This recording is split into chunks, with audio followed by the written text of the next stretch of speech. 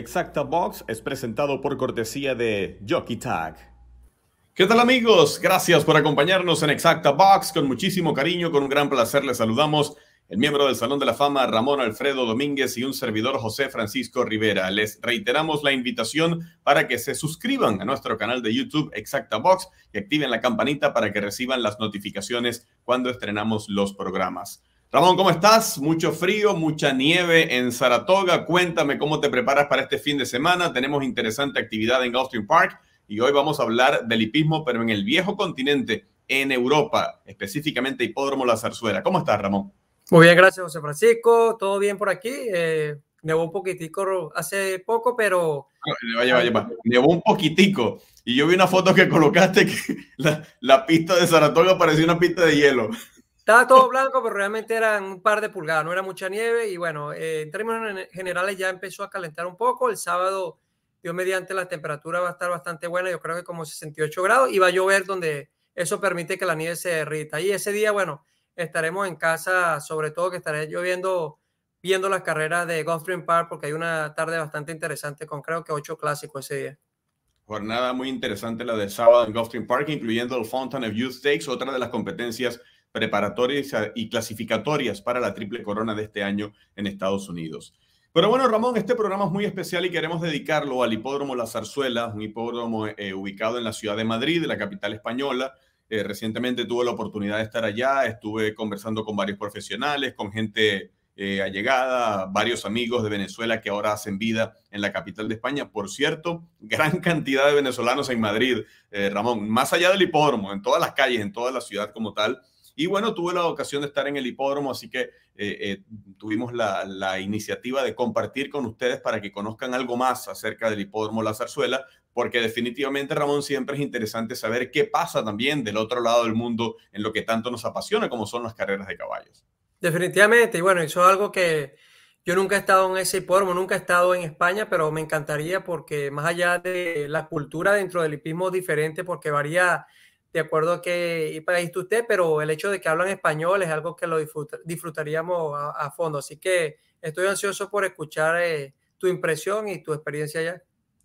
Sí, siempre es interesante conocer estos sitios y tratar de averiguar un poco, indagar acerca de cómo se realizan las cosas, pero también quiero conocer tus impresiones, Ramón, porque tú montaste fuera de Estados Unidos. ¿Dónde tuviste la oportunidad de montar, más allá de la hípica estadounidense? Bueno, tuve la oportunidad de ir en varias ocasiones para Canadá y ahí la pasé muy bien, todo muy bien organizado, sobre todo fui para Woodbine, un hipódromo bellísimo, una pista de grama bastante amplia, con curvas largas con curvas amplias, mejor dicho, y la recta final era bastante larga. Fue el primer hipódromo realmente donde yo tuve que rápidamente acostumbrarme o adaptarme a que había que esperar muchísimo una vez que entraba en la recta final, por lo general en un hipódromo de una pista de una milla, 1600, 1700 metros, uno entra en la recta final y ya tú comienzas a montar, a buscar tu caballo. Y allá no, había que esperar bastante, era algo un poquitico difícil o distinto, pero me adapté, me gustó bastante Canadá. En 4 ocasiones pude ir a Dubái. Es una experiencia extraordinaria porque el hipismo, no solamente el hipódromo, una belleza, el recinto es una cuestión que uno se pierde ahí, es bastante grande. Pero fuera del hipódromo también disfruté una experiencia. En 2 ocasiones fui con mi esposa y bueno, la pasamos de maravilla. Una de ellas, dentro de tantas cosas que uno puede hacer, fuimos a un desierto a montar caballo y fue algo chéverísimo. Ella incluso también estuvo en un centro comercial donde crean nieve artificial, estuvo esquiando. Yo no quise tomarme el chance porque nunca he esquiado y no quería lastimarme antes del Dubai World Cup. Aparte de eso, fui una vez para Hong Kong y en 2 ocasiones fui para Japón. No he montado nunca en Europa.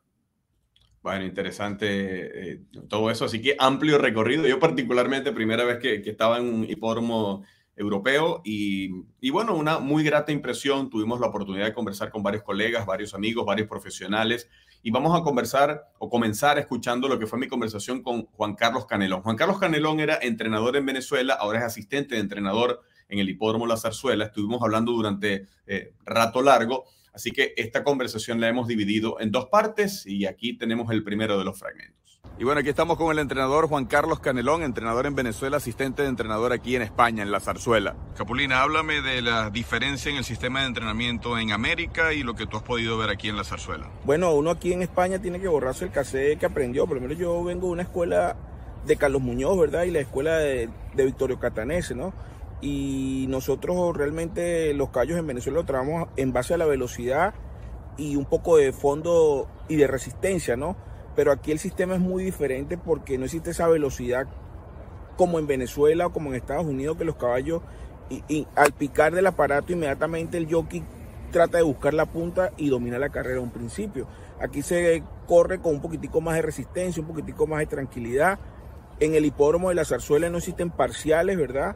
No existe reloj, por decirlo así. Nosotros en Estados Unidos, en Venezuela, sabemos cuando un caballo pasa 400 metros en 24, 22, el tren de carrera, los jockeys más o menos saben. Aquí el jockey tiene que adaptarse al reloj de su cabeza. Entonces el jockey tiene que conocer bien la cancha, ¿verdad? Y adaptarse al reloj de su cabeza, porque el reloj como tal no existen parciales. No tenemos un reloj donde indique un caballo si pasa, cómo pasa 400, 800 o 1200. Tampoco se toman los tiempos. Aquí hay muy pocos relojeros como acostumbramos en nuestros países, que los entrenadores, un caballo trabaja 1000 metros y ya sabes que trabaja 1000 metros en 61, en 62, en 63. Aquí los entrenadores se fijan más en el movimiento, en la acción del caballo. Es un sistema muy diferente. Y bueno, es muy a la europea, es mucho más difícil que hay que aprender, porque todo lo que uno conoció allá en Venezuela, en Estados Unidos, es muy diferente todo.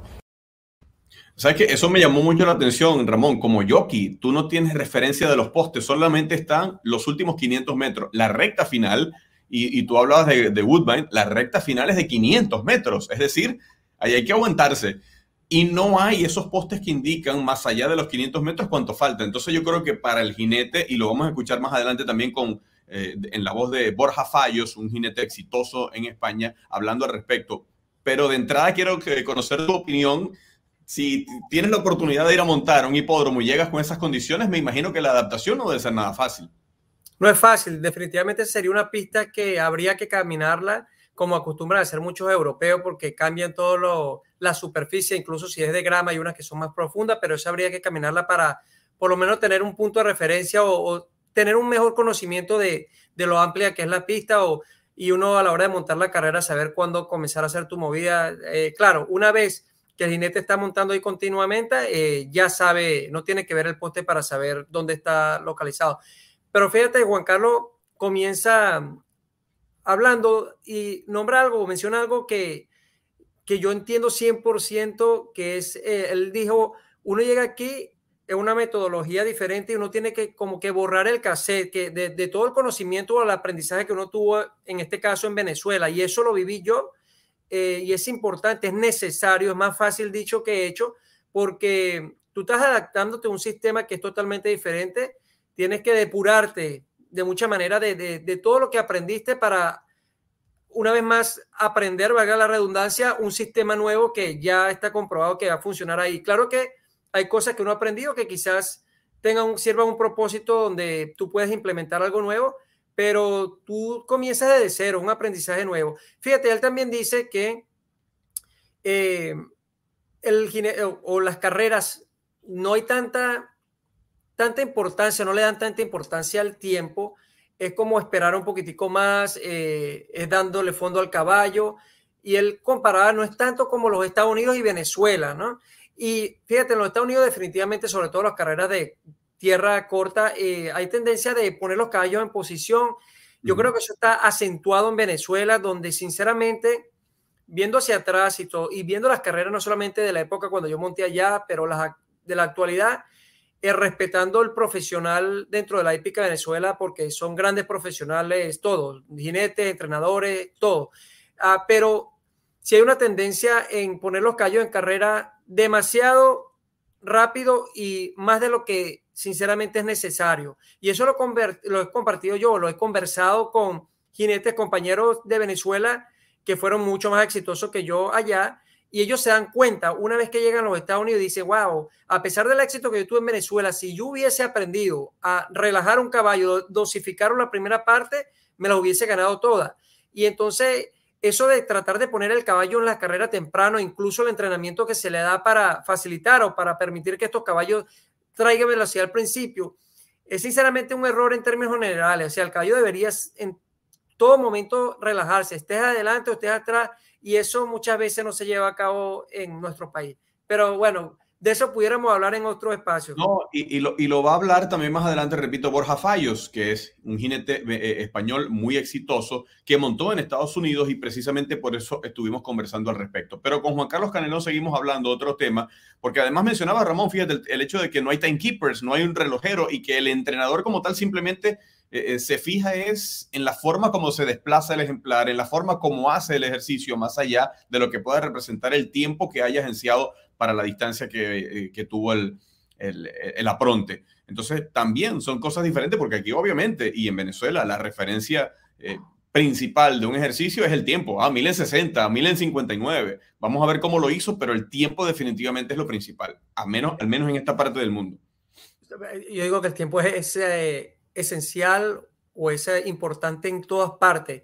Cuando hablamos de borrar el cassette, si fuera a España, bien sea como entrenador o como jinete, eso es algo que yo no puedo borrar, como el tiempo es esencial. Claro que hay momentos donde el tiempo pasa a ser secundario a cómo el caballo esté haciéndolo, la acción del caballo, un caballo que tiene mucha clase, un caballo que puede mantener un ritmo rápido con facilidad, porque un caballo bueno que no se compara con un caballo quizás de un nivel inferior, el tiempo de repente es irrelevante en ese momento, o no tiene tanta importancia, o no se puede comparar el tiempo de ese caballo con otro caballo, pero es importante ver el progreso del caballo. Tú no lo vas a hacer solo visualmente, porque nadie puede hacer eso. Tú también te tienes que guiar por el reloj, y en los entrenamientos matutinos, que son tan importantes a la hora del desarrollo y la capacidad, o tratando de que el caballo se capacite lo mejor posible para una carrera, tú tienes que ver el tiempo. Fíjate tú, hay un punto que es muy importante, que esto yo lo mencioné anteriormente, que es, hay diferentes maneras de pensar y maneras de entrenar a un caballo, obviamente, pero hay quienes piensan que cuando tú le vas a dar ese último entrenamiento a un caballo, como dicen, sacarle el aire 3-4 días antes de la carrera, que el ajuste que hace, que muchas veces son 600 metros de acuerdo al caballo y la distancia que va a correr, ese ajuste, si tú lo haces supuestamente sintiendo el caballo, de que el caballo lo hizo lo que tú consideras que es lo consciente o lo adecuado para ese ejemplar, pero el caballo fue más rápido de lo que debió haber ido, entrenadores que son muy, muy buenos, bueno, tirarían el reloj y los binoculares y bravísimos, porque dicen que ese caballo ahora no va a tener el mismo final el día de carrera, más allá de si lo hizo fácil o no. Entonces, si eso es así, y eso lo he escuchado de entrenadores a los que respeto y que conocen mucho de esta materia, de ser así, tú tienes que guiarte por el reloj. Y es tanto así que muchos de estos entrenadores actualmente lo permite la tecnología que tenemos, donde bien sea los jinetes o los galopadores, llevan un radio donde el entrenador le está diciendo, mira, pasaste en 12 o pasaste en 13, o por favor apura un poquitico más, o quédate tranquilo, porque para precisamente prever que no suceda eso de que el caballo vaya muy rápido. Entonces, en ese momento, si no hay reloj, se corre el riesgo de que el caballo vaya muy rápido y después el día de la carrera no tenga el final que estaban buscando. Bueno, otro punto interesante que estuve conversando con Juan Carlos Canelón es acerca de los ejemplares de España, tanto dentro como fuera, porque también se mueven a diferentes países en territorio europeo. Aquí la segunda parte de la conversación. Me mencionabas que a pesar de que España tiene un hipismo muy pequeño, o en cuanto a lo que es la industria hípica en este hipódromo, la cantidad de ejemplares, el tamaño del hipódromo y la afición, a los ejemplares españoles les está yendo bien en Francia, por ejemplo. Claro, hay que aprender muchas cosas. Yo creo que donde uno está, ¿verdad?, tiene que ser parte del proceso de crecimiento del país. Yo pienso que el país está en un buen desarrollo, porque los caballos españoles, el año pasado, más de 140 ganadores en Francia, y este año el entrenador Guillermo Arizcorrieta ha ganado un liste, un grado 2, un grado 1. El fin de semana un caballo que corría aquí handicap en distancias de 1800, 2000 metros. Acaba de ganar un liste en Francia, un caballo que se llama Legionario, un hijo de Toronado, y se ganó a caballos ganadores de 2, ganadores de 3 y a caballos de liste, que corrían en Chantilly, que corrían en los hipódromos buenos de Francia. Entonces, el hipismo español hay que como decir, confiar, ¿verdad?, en el sistema de los entrenadores españoles, porque yo creo que a largo plazo estamos al lado de la segunda industria más fuerte de la hípica, como es Francia. Estamos muy cerca del Reino Unido, de Gran Bretaña, estamos en la cuna del hipismo, que es Irlanda. Entonces, estamos muy cerca de lo que es la hípica mundial. Ahí estaban palabras de Juan Carlos Canelón acerca de los ejemplares. Y también, Ramón, en referencia a este punto, estuvimos hablando con Esteban Meleán, que es un asistente de entrenador de las cuadras más exitosas en España, y tocamos este aspecto y otro interesante también, que es el apoyo comercial o de patrocinio que pueda tener el hipódromo. ¿Tienes algún comentario antes, Ramón? No, estaba escuchándolo a él y no me sorprende eso de que los caballos de ahí salgan y en carreras de grupos selectivas lo hacen bien afuera, porque sinceramente esa metodología o esa manera de entrenar los caballos con paciencia, sobre todo cuando los entrenan por la mañana, que tuve una conversación acerca de este hipódromo con nuestro gran amigo Antonio Gallardo, el jinete Antonio Gallardo, que de paso me dice, por favor, salúdame a toda la fanaticada y todos los seguidores y sobre todo los que están viendo desde España, y él me está diciendo que acostumbran cuando se trata de los caballos jóvenes, los dosañeros, entrenarlos mucho uno detrás del otro y buscando que los caballos se relajen, y eso permite que cuando una vez que el caballo se desarrolla y llega a su punto máximo de entrenamiento y de capacidad, van a hacerlo lo mejor posible, y sobre todo en esas distancias largas en Europa van a poder dar el nivel. Eso de velocidad no es lo más importante en Europa, definitivamente no. Bueno, entonces aquí tenemos a Esteban Meleán, asistente de entrenador, con quien también estuvimos hablando acerca de esto, de la forma como se mueven las cuadras, cómo organizan su negocio para que los ejemplares pues vayan a correr en otros territorios. Bueno, pues a día de hoy el Tour español está creciendo y parece difícil, pero a día de hoy nos estamos moviendo mucho por Francia y bueno, el año pasado hemos ganado 2 grupos en Alemania, Guillermo Riscorreta. Venimos de ganar también en San Morís hace 2 días con un caballo que se llama Furioso de la Yeguada Rocío, y bueno, no es que tengamos un nivel europeo muy alto, pero nos estamos defendiendo muy bien. ¿La cría en España está creciendo o dependen de ejemplares de afuera? Depende mucho de ejemplares de fuera también, porque la cría aquí en España tuvo un momento bonito ahí con Nuso Canarias, tal, que ganó un grupo, estuvo colocado el grupo 1 en Francia, y pues dio un valor bastante bonito porque se puso de semental y tal, pero bueno, la cría en España no está a nivel internacional muy vista. Veo detrás de ti vallas publicitarias de marcas importantes en España. Háblanos de la atención del público. ¿Está creciendo la fanaticada o crees que es a paso lento? La fanaticada siempre ha sido muy buena aquí en España, eso sí que no nos podemos quejar. Lo que es la afición en España siempre se ha notado, pero la ayuda cuenta mucho, ya lo que dices tú, la propaganda se hace ver. Ahí estaba Esteban Meleán, asistente de entrenador, hablando de esos detalles tan interesantes. Y también, por cierto, que estamos recibiendo mensajes, estamos en vivo. Miguel Santulli dice, yo conozco muy bien ese turf, yo también monté allí y gané. Dice también Miguel Santulli a través de su mensaje, yo no creo en reloj. Jorge Morgado dice, Ramón sería un espectacular agente de jinete. Yo me imagino que las ofertas no han faltado. Pero aquí viene otro comentario, Ramón. Mira lo que dice Darwin Vizcaya. ¿Has pensado en ser entrenador? No quiero ser entrenador, definitivamente no. Creo que es mucho más difícil, o al menos de más responsabilidad o dolores de cabeza, diría yo, que un jinete, ¿correcto, Ramón? Puede ser, el que la apasiona, de cualquier manera, si un entrenador dice, no, yo no quisiera ser un jinete, imagínate tú, qué locura, o un jinete que no tiene la pasión por ser entrenador o el deseo de ser entrenador, es algo bien difícil y horas largas, y algo que sinceramente hay que nacer con eso o por lo menos despertar esa pasión, y para mí absolutamente no, eso no me llama la atención. Lo hemos conversado con Rudy Rodríguez, que ha hecho las dos cosas. Correcto, sí, bueno, y ese es un hombre, un ejemplo de dedicación para ambas profesiones. Cuando fue jinete, que galopaba también para Richard Dotro, nadie trabajaba más que él, y ahorita como entrenador sigue galopando y trabaja más que nadie. Así que También tuvimos la ocasión, Ramón, de hablar con Óscar Anaya, exitoso entrenador en la zarzuela, y sabemos que siempre se ha dicho que tal entrenador puede ser más exitoso en grama o en arena. Abordamos también este tema con él y sobre todo el apoyo que puede estar recibiendo de propietarios fuera de España que siguen creyendo en la actividad hípica de la zarzuela. Aquí está Óscar Anaya. Bueno, Óscar, háblame acerca de esos propietarios que tienes del exterior. ¿Se están interesando en la hípica española? Bueno, sí, por suerte sí, los conocí aquí en España. Una propietaria que vive en Miami, Herta, de la cuadra Yankee Racing, y la cuadra Cartagena de India, que el propietario es de Tenerife, pero él está gran parte del año en Miami, y así que muy contento, y sí, les gusta mucho aquí también, es muy bonito España. ¿Sientes que hay crecimiento en la hípica española o ha sido bastante lento? Sí, va lento, pero yo creo que lo importante es que hay calidad en los caballos. Se está demostrando cuando salen fuera y eso es importante. A lo mejor tener menos caballos pero con buena calidad es mejor que tener muchos y malos. Me comentan que eres muy efectivo en la arena. ¿Cuántos ejemplares tienes tú en tu cuadra? En este momento hay 47 caballos y sí, bueno, cuando es el invierno me dicen que van bien en arena, pero después cuando corremos en Madrid en el verde me dicen que buena temporada.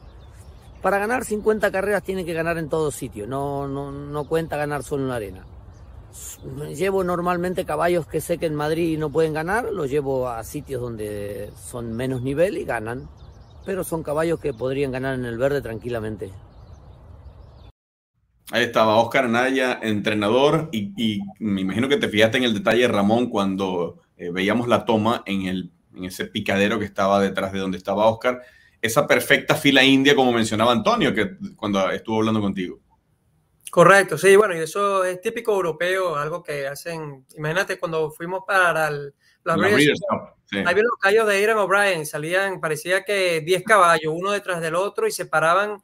Interesante eso también, cómo los caballos ya están acostumbrados, llegan a la pista y se paran y dan la vuelta y quedan viendo como hacia la baranda del frente, de adentro, y uno al lado del otro con una separación pareciera que fuera la misma y tranquilito todo, algo que es muy difícil con un caballo que sea entrenado aquí en los Estados Unidos, porque desde que llegan a la pista están preparados para salir a correr, y el jinete o el galopador lo que están haciendo muchas veces es contenerlo, pero eso es lo que permite también que lleguen a ese éxito en esa distancia larga. Yo cuando llegué a este país en 1996 estaba montando en Hialeah y me acuerdo una conversación que tuve con el gran Jorge Velázquez, y Jorge tuvo en una ocasión montando en Europa, y él dice que cuando él llegó a Inglaterra, unas pistas largas y muchas veces la recta de enfrente es sumamente larga y la recta final también, entonces, pero él veía que iban en parciales extremadamente lentos y él pensó, aquí yo lo que voy a hacer es agarrar la punta y bueno, los duermo. Y él dice que eso de agarrar la punta y tú tratar de aprovecharte, agarrar la punta como uno hace aquí, sobre todo si no hay un tren de carrera lento, él dice, Ramón, eso no funcionaba. Fuera como me fuera, tranquilo, tratando de robar la carrera, venían de atrás y llegaban, finalizaban corriendo y me pasaban.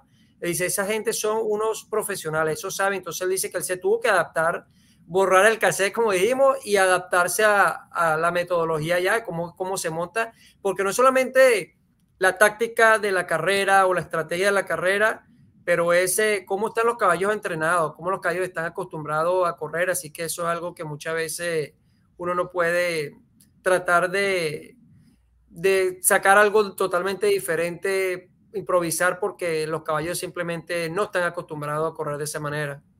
Mira, todo esto que tú has comentado me lleva a decirle al público que no se mueve de allí, porque allá viene Borja Fallos, un jinete español con quien estuvimos hablando acerca de estos aspectos, y es sumamente interesante lo que él comenta. Pero antes de ver lo que nos decía Borja Fallos, yo tengo aquí un pequeño video de algunas cosas. Esto fue una fotografía compartiendo el desayuno junto a José Armado, Víctor Torres y también Juan Carlos Canelón. Después allí, luego de la entrevista, algunas tomas de los profesionales también allí cerca de la pista.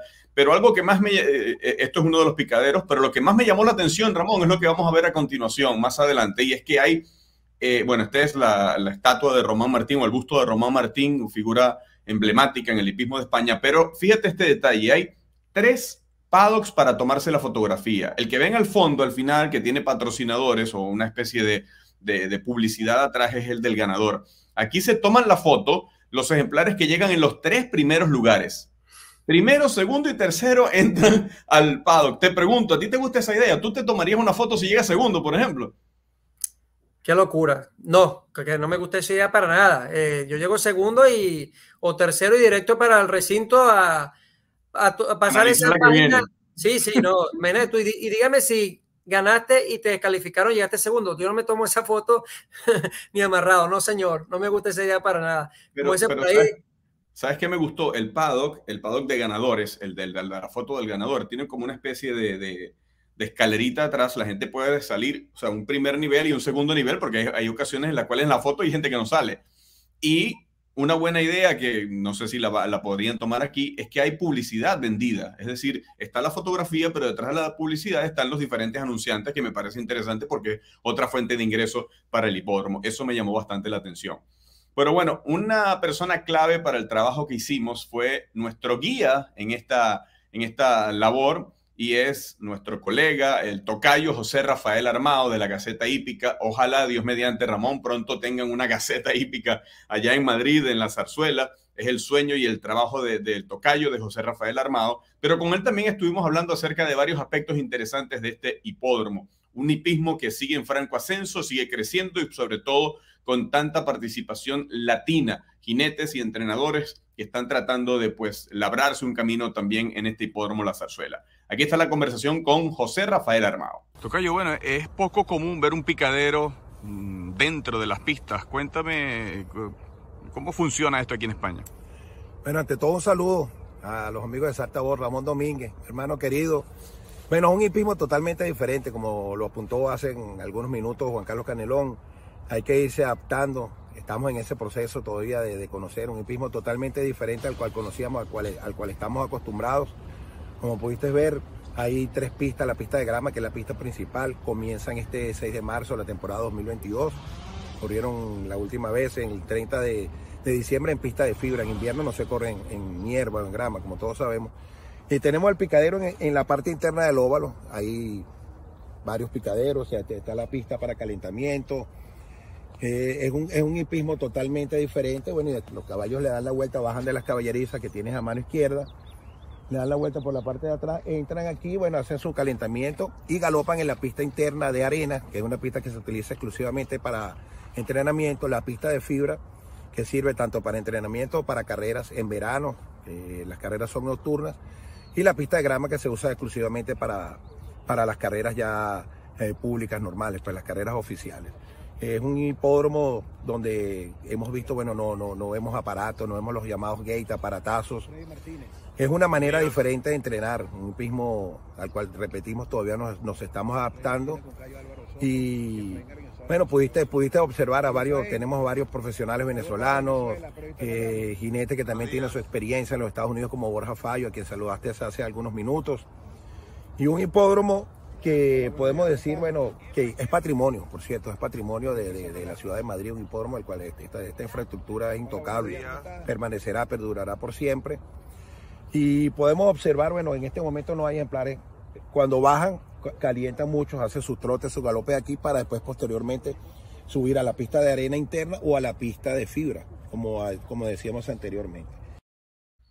Ahí veíamos pasar, por cierto, a Arguinzones, Ramón, con uno de sus ejemplares. Arguinzones, por cierto, era el líder de la Unión de Jinetes allá, ahora entrenador. Le deseamos todo el éxito del mundo en su nueva faceta. Y también Jefferson Velázquez, estaba de igual manera José Martín Toro, varios profesionales, sobre todo de Venezuela, conocidos, que están tratando de tener éxito y el mejor de los caminos en la hípica española. Así que, por supuesto, desde acá le deseamos lo mejor de lo mejor. Claro, si fíjate tú, hablando de las pistas, cuando estuvimos viendo la entrevista temprano con Juan, noté que la pista de grama era sumamente amplia. Qué chévere eso. Me recordó, como estábamos diciendo, la pista de Woodbine y la de Belmont Park de la grama, que son bastante amplias. Cuando hablé con Gallardo acerca del hipódromo, así como decía José Rafael, de las 3 pistas, pero él también mencionó otra que que lo llaman el monte, y él me dice que es donde llevan, no es una pista en sí, o sea, no es un círculo, no es ningún tipo de pista que vas a dar la vuelta, sino simplemente es como un bosque y llevan mucho potro y también llevan muchas veces los caballos ya maduros que quizás están un poco cansados mentalmente y es algo que los refresca, pero él dice que es algo muy importante también en cuanto a las pistas y mentalmente, como digo, para los caballos, que es algo que los ayuda bastante. Esta es la publicación que tienen allá en este momento, Ramón. Esta es la revista, se llama A Galopar. Es una revista muy bien hecha, por cierto, con muchos artículos, tiene entrevistas, reportajes de los profesionales, de los ejemplares, pero la diferencia que observamos, al menos en Venezuela, del tipo de publicación es que el tema, mira, las actuaciones no son tan detalladas y es algo que pues probablemente sea un elemento a mejorar. No estamos hablando de esta revista, obviamente. Me parece que es un trabajo magnífico el que hace esta revista A Galopar porque el contenido es muy bueno, pero probablemente más adelante veamos alguna publicación y de hecho, ojalá lo pueda hacer la gente de la Gaceta Hípica, donde haya más información en cuanto a la carrera como tal para el apostador o para el que va a analizar o hacer el de handicapper para tratar de sacar conclusiones en referencia a una carrera. Pero bueno, esta revista muy buena, se llama A Galopar. Bueno, lo primordial o lo más importante que se pudiera añadir a eso, así sean tiempos tomados a mano, precisamente eso, los parciales y el tiempo final de las carreras, de los trabajos, imagínate tú, eso marcaría una diferencia grandísima, porque desde el punto de vista del de handicapper, no sé realmente en qué se basan ellos para diferenciar una carrera de la otra o la actuación de un ejemplar con la otra, porque el tiempo es lo que es nuestra guía. Correcto. Bueno, Ramón, vamos a presentarles entonces a continuación la entrevista realizada a Borja Fallos, exitoso jinete español. De hecho, Miguel Santulli comentaba al respecto. Decía, Borja Fallos es un monstruo. Vamos a publicar aquí el mensaje de nuevo. Ese no es segundo de nadie en el mundo. Extraordinario jockey y súper enérgico. Pues con él estuvimos hablando también acerca de varios puntos y les presentamos esta conversación. Ok, Borja, háblame en tu caso específicamente de las diferencias entre montar en Estados Unidos y montar en carreras en Europa. Bueno, buenos días, es otro ritmo de carrera, es mucha más velocidad a la de Estados Unidos y los caballos terminan siempre un poquito a la baja en la recta, quitando los caballos buenos, obviamente, pero aquí se corre a otro ritmo de salida, solemos salir más pausados en algunas carreras normalmente, pero el ritmo normal europeo suele ser más tranquilo y terminan con más fuerza la recta final. En Francia se corre sobre todo los primeros metros tranquilo y luego los últimos 800 terminan deprisa. Y en Inglaterra se sale de salida, sí que es verdad que en Inglaterra se corre un poquito más rápido y más sostenido el ritmo y luego suelen terminar. Son caballos, para mí, los mejores puras sangres que hay. Y el tema de correr aquí sin la indicación de los postes, solamente está indicado o señalizado desde los 500 hasta la raya. Bueno, siendo español y la gente que nos hemos aprendido aquí o que nos hemos inculcado a trabajar aquí así, pues no se nos considera difícil. Se te hace difícil el ir hasta allí y aprender los tiempos, como me pasó a mí, que tienes que tener muy bien los parciales y saberlos y tenerlos bien entendidos para realizar una buena carrera, pero sí que es verdad que aquí aprendes mucho también sin los postes. Yo creo que se aprende un poquito más porque no está todo tan mecanizado, tiene que ser un poquito más, utilizar un poco más la cabeza. Y cuando estás de regreso, el sistema de trabajo, cuando aquí hay 2 días de la semana que ejercitan en el sentido contrario, háblame de esa adaptación o cómo es ese cambio. Bueno, yo creo que aquí tenemos un hipódromo que se corre a la mano contraria y bueno, pues la verdad que los caballos, al fin y al cabo, si los cambias de mano, los entrenas a una mano o a otra, yo creo que no tiene nada que ver. Sí los ayuda un poco a ciertos caballos para doblar y tal, y hay caballos, sí es cierto que lo puntualizo, que sí que es verdad que hay caballos que corren mejor a una mano y a otra. ¿Por qué? No me preguntes porque no te lo puedo explicar, pero sí que es verdad que hay caballos que corren mejor a una mano que a otra. Fíjate, la pregunta era, Ramón, porque hay 2 días a la semana, me comentaba José y Juan Carlos y las personas con las que estuve hablando en el hipódromo, 2 días a la semana que los ejemplares ejercitan en sentido contrario. Entonces, por eso obviamente me causa curiosidad y le hago la pregunta a Borja. Yo no sé si lo habías visto, si en alguna ocasión lo has hecho de esa manera, pero a mí particularmente me pareció un dato sumamente singular, particular de este sistema de entrenamiento. No, nunca lo había visto y desconocía que se hacía eso. Me parece que es algo positivo porque más allá, como él está diciendo, los caballos realmente, bien sea que vayan a un sentido o al otro, ellos van a cambiar de mano y como que se balancea la cuestión, pero hay caballos que definitivamente prefieren estar en una mano que en la otra y me parece que una manera también buena de mantener los caballos más saludables porque en vez de estar todo el tiempo yendo hacia el mismo lugar donde por lo menos tienes que agarrar las curvas siempre hacia la izquierda, más allá si estás cambiando mano o no, tienes que agarrar las curvas siempre hacia la izquierda si estamos aquí en los Estados Unidos, pero si lo alternas y un par de días a la semana cambia a la derecha, el caballo va a estar ejercitando esos músculos más que si lo estuviese haciendo todo el tiempo a la izquierda. Me parece que es algo positivo. Fíjate tú, ahora desde el punto de vista de como jinete es algo que definitivamente requiere una adaptación grande. Yo hablé de esto anteriormente en alguno de nuestros espacios, de lo difícil que fue para mí cuando fui para Japón montar al sentido contrario. Una de las cosas también es que uno estriba, para aquellos que desconocen la profesión o el montar caballo de carrera, el estribo, si estás montando a sentido, si estás yendo a la izquierda, el estribo izquierdo o de tu pierna izquierda va un poquitico más abajo que el de la derecha para precisamente ayudar al ejemplar o irte hacia un lado cuando estés agarrando la curva. Pero si ahora vas a ir a la derecha, no es tan fácil cambiar esos estribos porque tú estás acostumbrado siempre a estar un poquitico así. Entonces, yo en el caso cuando tuve que montar en Japón, lo que hice fue que los puse parejitos los estribos y bueno, pero esa era definitivamente requiere un periodo de adaptación. Ahora, vos estás diciendo algo que fíjate tú, que es interesante la manera como él la ve en cuanto al no tener poste o no estar pendiente de los tiempos. Él dice, uno no está como pendiente tanto de lo mecánico y me imagino que eso te lleva a que definitivamente tienes que compenetrarte más con el caballo y sentir y escuchar el caballo en vez de estar pendiente del tiempo de los postes. Es un ángulo interesante, no había pensado en eso. Bueno, Ramón, estamos llegando así al final de este programa. Esto es parte de lo que fue esta pasantía por el hipódromo de la Zarzuela. Agradecidos con Juan Carlos, con Víctor Torres, propietario de Cañonegra Girl, por cierto, Ramón, una de las yeguas que participó en la Serie Hípica del Caribe. José Rafael Armado también.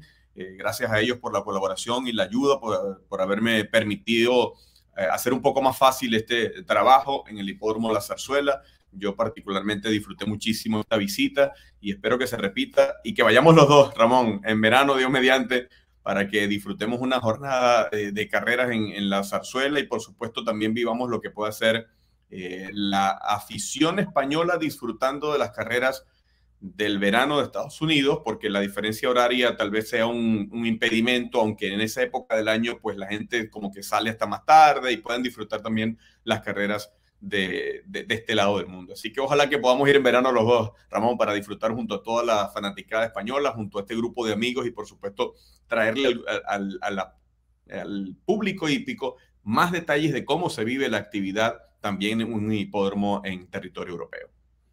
Me encantaría definitivamente ir para allá y conocer. Para culminar, me gustaría dar mi opinión acerca de algo, porque vi que al comienzo, cuando tú estabas indicando cómo habían cartelones con propaganda en el hipódromo y al entrevistar a algunas de las personas que participan allá y tú le decías que cómo es la fanaticada, si había subido y dice, bueno, no tanto. Parece ser un hipódromo bello. Escucho que la hípica es algo que de verdad se valora bastante. Los días de carrera me dicen que la gente va súper bien vestida. Es algo que de verdad ellos disfrutan y respetan. Ahora, para poder seguir creciendo, no sé el por qué José Armado hablaba de que el hipódromo es considerado un patrimonio. Entonces, conozco muchos hipódromos. Incluso cuando monté en el hipódromo de Delaware Park, era un sitio considerado histórico y por eso ciertas modificaciones que se querían hacer no las permitía. Entonces había que tratar de actualizar un poco lo que existía, pero la estructura en sí no se podía cambiar. Legalmente era, como dijo, era un patrimonio del Estado. Entonces, es una parte, pero la otra está, porque el hipódromo se ve muy bonita las condiciones, que conozco que no hay simulcast y eso es precisamente lo que necesita cualquier hipódromo, en este caso el de la Zarzuela, para poder llegar al próximo nivel.